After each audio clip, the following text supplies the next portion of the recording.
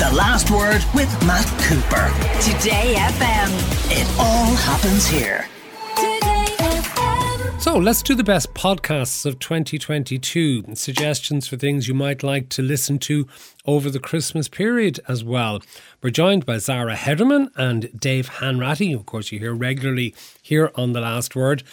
Zara, I want you to start please with one called Unreal, a critical history of reality TV. What's this? Yeah, this is fascinating. So I, growing up, was a huge reality TV fan, still am today, and journalists Pandora Sykes and Sharon Cale, they have done a 10-part deep dive into reality TV, its history, so starting with Big Brother, going into then things like Selling Sunset, Real Housewives chain, Made in Chelsea, and it's really interesting because they delve into it with a very critical eye. They talk to producers who've worked on shows, especially Big Brother, which of course was the launch pad for reality TV. So we get to hear about the history of that, some of the characters, of course Jade Goody, they talk about quite a lot, her career and her involvement in the show. But what I really liked was how Pandora and Siren, when they're interviewing, say, producers or former contestants or characters in these shows, they didn't hold back at all of, you know, bringing up some of the controversial qualities of the shows, especially with the likes of Big Brother, and again with Made in Chelsea and The Hills in particular, you know, talking about controlling relationships that were shown on screen. We have a clip from it, and in this clip they discuss how reality TV is now very closely linked to a life of influencing and fast fashion. The relationship between Instagram, fast fashion and Love Island is super, super intense. Fast fashion companies who provide that money, who provide the sponsored posts, who provide the free clothes, and not only do they provide the income for that ecosystem to, I guess, create substantial and high profile winners, they set apart these individuals as people who are desirable, a new form of celebrity.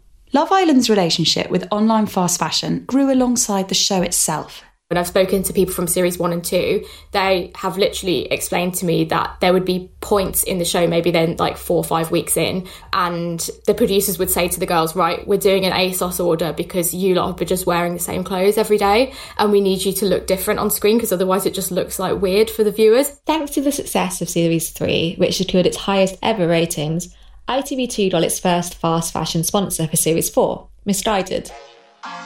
By 2021, Love Island had signed up 9 official sponsors, and media sources say they netted the show a record-breaking £12 million.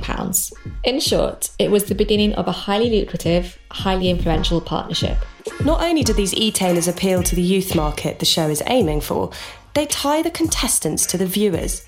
The islanders on telly are wearing the clothes that viewers at home are putting in their online shopping baskets. See, that, Zara, I suppose, plays to the cynical amongst our listeners, I suspect, and not just of my generation, who think that this reality TV contrived nonsense is basically all just about selling things to people. It is, yeah, absolutely. And I do completely take that point on board, and especially with the later iterations of the genre with Love Island in particular. But what I really love about reality TV, and have always kind of loved it, is the anthropological look at how people interact with each other, how people engage in situations. And of course as well, there is a component, and they do talk about it on the show, about how a lot of it is scripted and manipulated. Let's go to something entirely different, Dave Hanratty. Tell us, please, about, from the News and Current Affairs podcast section, The Coming Storm. This was an incredible show. I mean, based off incredible real-life events. I mean, it's reality TV in a different fashion because this is focusing on, it's a BBC Radio 4 production. Gabriel Gatehouse is the journalist at the heart of this. And he's a correspondent in the US, so he'd be very, very familiar with political maneuverings and also just the kind of general on-the-ground reaction. So this podcast took place a year after the famous now 2021 January 6th insurrection on the US Capitol. And you might think, well, you know, we saw all that at the time and there might not be that much more to explore here. And we've read the books. We've probably heard different podcasts on this, but what he's done here is he's gone back in time to kind of link it to a modern age. I mean, the very first thing you hear on this is him talking about witch trials back, in days of yore. And you're kind of like, did I tune into the right show here? But you have, because he's essentially linking how the fevered reaction among people in that era to what was going on there actually applies to the modern context. And essentially, in looking at what happened on the US Capitol that day, how it's been building for so many years. I mean, this goes back to the 90s and the Clinton administration, and how when he took power, Republicans were ousted and there was this horrible growing discord amongst people who felt that they had been wronged. And then it was a situation where, whether it was people writing messages on bathroom walls, like kind of coded messages to one another, or the rise of chat rooms, this kind of, I guess, the cracks began to show in America itself. And from there, we get the seeds planted, the incubation, as he says at one point, to something more monstrous that's going to burst at some point. Let's hear Gabriel Gatehouse meeting Philippe Reines, who tells him about when he first became aware of so-called Q drops. So the first Q drop is October 28th, 2017 at 4:44 p.m. Eastern Time. It seems to be posted to 4chan. This is Philippe Reines. We met him in the last episode. He was Hillary Clinton's campaign advisor. Hillary Clinton as well as Hillary Clinton. Who was blindsided by the Pizzagate story. I don't remember anyone saying, oh God, this pizza thing is getting away from us. Because when he learned a lesson from that. You've got to keep an eye on 4chan. And here was an ominous-looking post. Quote, HRC extradition already in motion effective yesterday with several countries in case of cross-border run. HRC is Hillary Rodham Clinton. Passport approved to be flagged effective 10:30 at 12:01 a.m. Expect massive riots organized in defiance and others fleeing the U.S. to occur. USMs will conduct the operation while NG activated. That's I think it's United States Marshals, isn't it? Marshals or Marines, while NG National Guard? National Guard. Are you one of them? Okay, so here's what's going on. Someone on 4chan has just posted a message saying that a secret operation is underway to arrest Hillary Clinton. This is the first Q drop. Go from that, and I need to go through these at speed, Dave, because we've a lot to get through. Go to Hard Fork then, because this is sort of related. Yeah, Hard Fork is a recent podcast from the New York Times that started in October, and what it focuses on is the tech industry and the current upheaval across the entire world. But a lot of these conversations, much like with the last podcast we referred to, they do kind of start in America and trickle down from there. Now, this podcast started in October, like I say, and you could not have a more perfectly timed launch for this one, because essentially since then, we've seen Elon Musk take over Twitter and it become just a complete another trash fire on a daily basis. There's so many problems there. You've seen the FTX scandal as well, for people who are into the crypto game or not. And essentially, if you're like, well, I'm not on Twitter, I don't live there, which, you know, you're going to live longer, congratulations. But you might be like, how do I tune into this? What will I know? What is going on with Elon Musk? Two very in-depth and knowledgeable hosts here will take you through it on a regular basis. They spoke to people who were being fired from Twitter in real time. They've essentially shown you what a crumbling empire it is and how poorly it's going at the moment. So if you want to just dip in, get the basics, but also listen to just how shoddily run these things are at the heart of it and how much money they're worth. It is fascinating, but it's very, very grim at the same time. And Zara, that brings me to another one of your choices, Scamfluencers. Yeah, this is a really good listen, but very, very stressful to listen to. So it's a new series that came out in April. It's presented by Wondery, which always has brilliant factual-based podcasts. And it's hosted by Sachi Cole and Sarah Haji. And basically they explore different deceptions in the worlds of social media, fashion, finance, health. And there's a good few highlight episodes that I really enjoyed. So the very first episode, which gripped me from the very moment I pressed play on it, was Ballet's Lethal Startup, which was about a power couple, Doug and Ashley Benfield, and basically how they used their money and influence in New York to create a scam. And that is the recurring theme of this. It's just scams through and through. There was another one I listened to recently about the Coachella con artist, which involved real estate executive Serena Chai, who developed this scheme to build properties in Coachella in California, which is a very rundown part of California, but hosts this massive music festival every year, brings like huge names to it. And she basically told people to, got investors, promised American visas. And at the end of the day, there was no plan, there was no property, there was no land for her to build these. So it's very stressful. Don't listen to it before you go to sleep, which I've done a few times. Okay, well, let you move on to Crime Junkie from the true crime category, Dave. Yeah, I mean, I think what we learned this year the most in terms of kind of keeping an eye on data, whether it's Netflix with the Dahmer thing or whether it's podcasts in general, true crime is not going away. I thought there might have been a dip, and I was wrong. Mea culpa. True crime is still a huge, huge business, a huge, huge industry, especially for the podcast game. And this one, Crime Junkie, which, you know, questionable title perhaps, is massive, absolutely massive. I think it was Apple's #1 overall podcast of the year. There's another one called Morbid I would recommend, and the reason I would put these two together is I think that the hosts of these shows are walking a very fine line these days. Some shows tend to kind of go in for the shock value overall, but even then, I think it's been tempered a bit. With these ones, what they do is they apply a very conversational style to obviously real-life horrific cases, but they're trying to essentially critique the true crime industry while also being a huge part of it. And I kind of wonder how long this bubble can continue. Having their cake and eating it. Exactly, yeah. And a very, very bloody cake it is so often, because these stories are obviously harrowing. They're and are they real exploitative? I think they can be. I think the hosts are aware of this and they try, you know, it's contradictory, right? I mean, is it hypocritical? Can you make it work?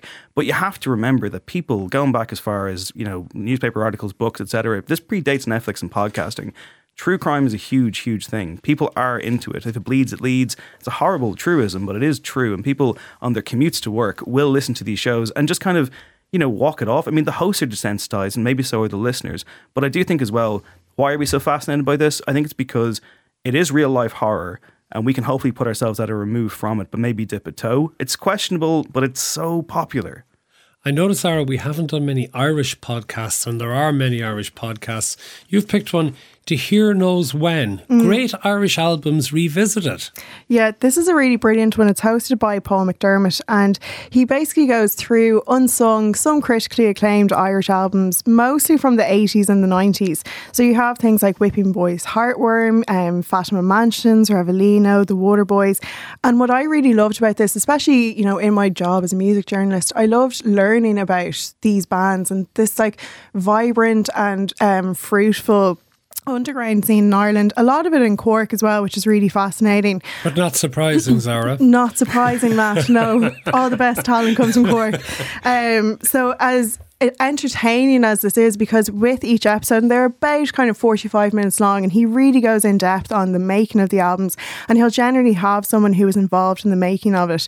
It's very educational. Like, I learned so much about Ireland's musical history through this, and I think it's great to have a podcast like this because we are so fascinated with England and America. So this is for somebody who's young like yourself, but for anyone. people of an older generation like myself, you get into the nostalgia thing of the time. Absolutely, because Paul McDermott as well is just so great at setting the scene. Like, he's a huge music fan himself, and he will in depth talk about, you know, seeing gigs in Cork, there's like support slots. He'll set the scene, so I do feel like I was there and I do feel like I lived it, so it's really brilliant. Dave, you have the Video Archives podcast with Quentin Tarantino and Roger Avery. Yeah, this is I can't believe it took Quentin Tarantino this long to start his own podcast. I'm absolutely baffled by this, because is there a bigger motormouth in the entire world? And I say that as a fan. I love Quentin Tarantino. Not everyone does. And essentially, back in the day, Quentin and his friend Roger Avery, who he co-wrote Pulp Fiction with, they won Oscars, of course, they worked in a video store called Video Archives in California, and they were just film geeks. They just, you know, watched movies all day, chatted to people, wrote scripts in the background. It's kind of a fateful place in the Tarantino story. And so this summer, they put together this show in which they go through the kind of films that they would have rented to people at the time on good old VHS. So, like, you're not getting a lot of mainstream stuff here, is what I will say. You know, I think the biggest film they've covered so far is Moonraker, you know, the rare foray into Bond territory. But these are mostly cult films from the 70s. And Tarantino, of course, is a walking encyclopedia. Now, he is an acquired taste. I happen to think he's brilliant. So this show, for me, for a fan, does offer you the chance to be like, man, I wish I could go for a pint with that guy and just listen to him rattle on about films while I try and get a word in edgeways. Probably won't get one in, but it'd be a fun night out, wouldn't it? Now, if that's your idea of hell, stay away from this podcast. But if you want to hear this guy just go at it and tell you about films that have inspired his films and maybe give you a few recommendations along the way, Roger Avery gets a couple of words in here and there, but it's mostly the Quentin Tarantino show. Okay, what about Björk's sonic symbolism? This is absolutely incredible. So she came out with this podcast only recently, I think it was in the autumn, and it's Björk and two of her friends. So already the setting is quite great because she has a rapport with these people. So she will be very generous with her insights on her songwriting, what influenced her albums. And there's 10 episodes, so everything from Debut from 1993 down to Utopia in 2017. And what I just found so fascinating listening to this podcast is, you know, Björk is a voice of her generation. She's a vital voice as an artist. So then to hear her as a person dissect her work was just really interesting, because her language talking about her music is just so inspiring and really makes you think about her music in a completely new light. I always think as well, like listening to Björk's music, every time I return to it, I hear something new. So then for her to divulge extra information, like the Homogenic episode in particular is brilliant, because she talked about how that was like her patriotic album about Iceland. One more each, briefly. A sportsman from you, please, Dave. We'll go with Wrighty's House, which is about Ian Wright talking about football all the time. And I mean, you flash back to maybe his first punditry job with the BBC back in, I want to say 2006. And I remember watching it on TV and being like, this guy is terrible. He's no insight. He's annoying. How could he possibly develop into something great? Well, he has over recent years. And I will cite the off-cited amazing Des On This podcast he did before, which is just a human listen and it's perfect. I think Ian Wright has become one of the most interesting, insightful human characters in the world of sport and beyond. And even just listening to him talk about this year's World Cup or this year's Euros with the Lionesses winning it, etc. If he has something to say about football, I want to hear it. I think he does it quite well, delivers real insight, gets inside the minds of the players as well. It's an essential listen for anyone, even if you're not that into football, and I say that as a Man United fan. Your last one, please, Sarah. Jokerman. Yeah, this is a brilliant podcast. And I think a huge part of its charm, it's a podcast that started out as a podcast looking at the mid to late career of Bob Dylan. It's hosted by Evan Laffer and Ian Grant, and the charm of that is they're not music journalists, they're just huge music fans. So they do really in-depth looks at his later career. They'll talk about Infidels, they'll talk about concerts, and this year what was great was they expanded the Jokerman universe by talking about the Velvet Underground and then subsequently the solo careers of Lou Reed and John Cale. But what's great about this as well is that they've gotten some amazing guests along the way. So they had an interview with Greil Marcus, who is a legendary music critic and writer who wrote extensively about Bob Dylan. That episode is a must listen. They had Michael Imperioli, the actor from Sopranos and White Lotus. Talk about the Velvet Underground and Nico. And again, that charm of them just being music fans is very endearing, because they talk about music in a completely new way, which is very refreshing. If they go back to Bob Dylan, they should get Roy Keane on. Ian Wright type figure. Okay, listen, thank you very much, Zara Hederman and Dave Hanratty, for that terrific list of podcasts, the best of 2022. The Last Word with Matt Cooper. Weekdays from 4:30. Today FM.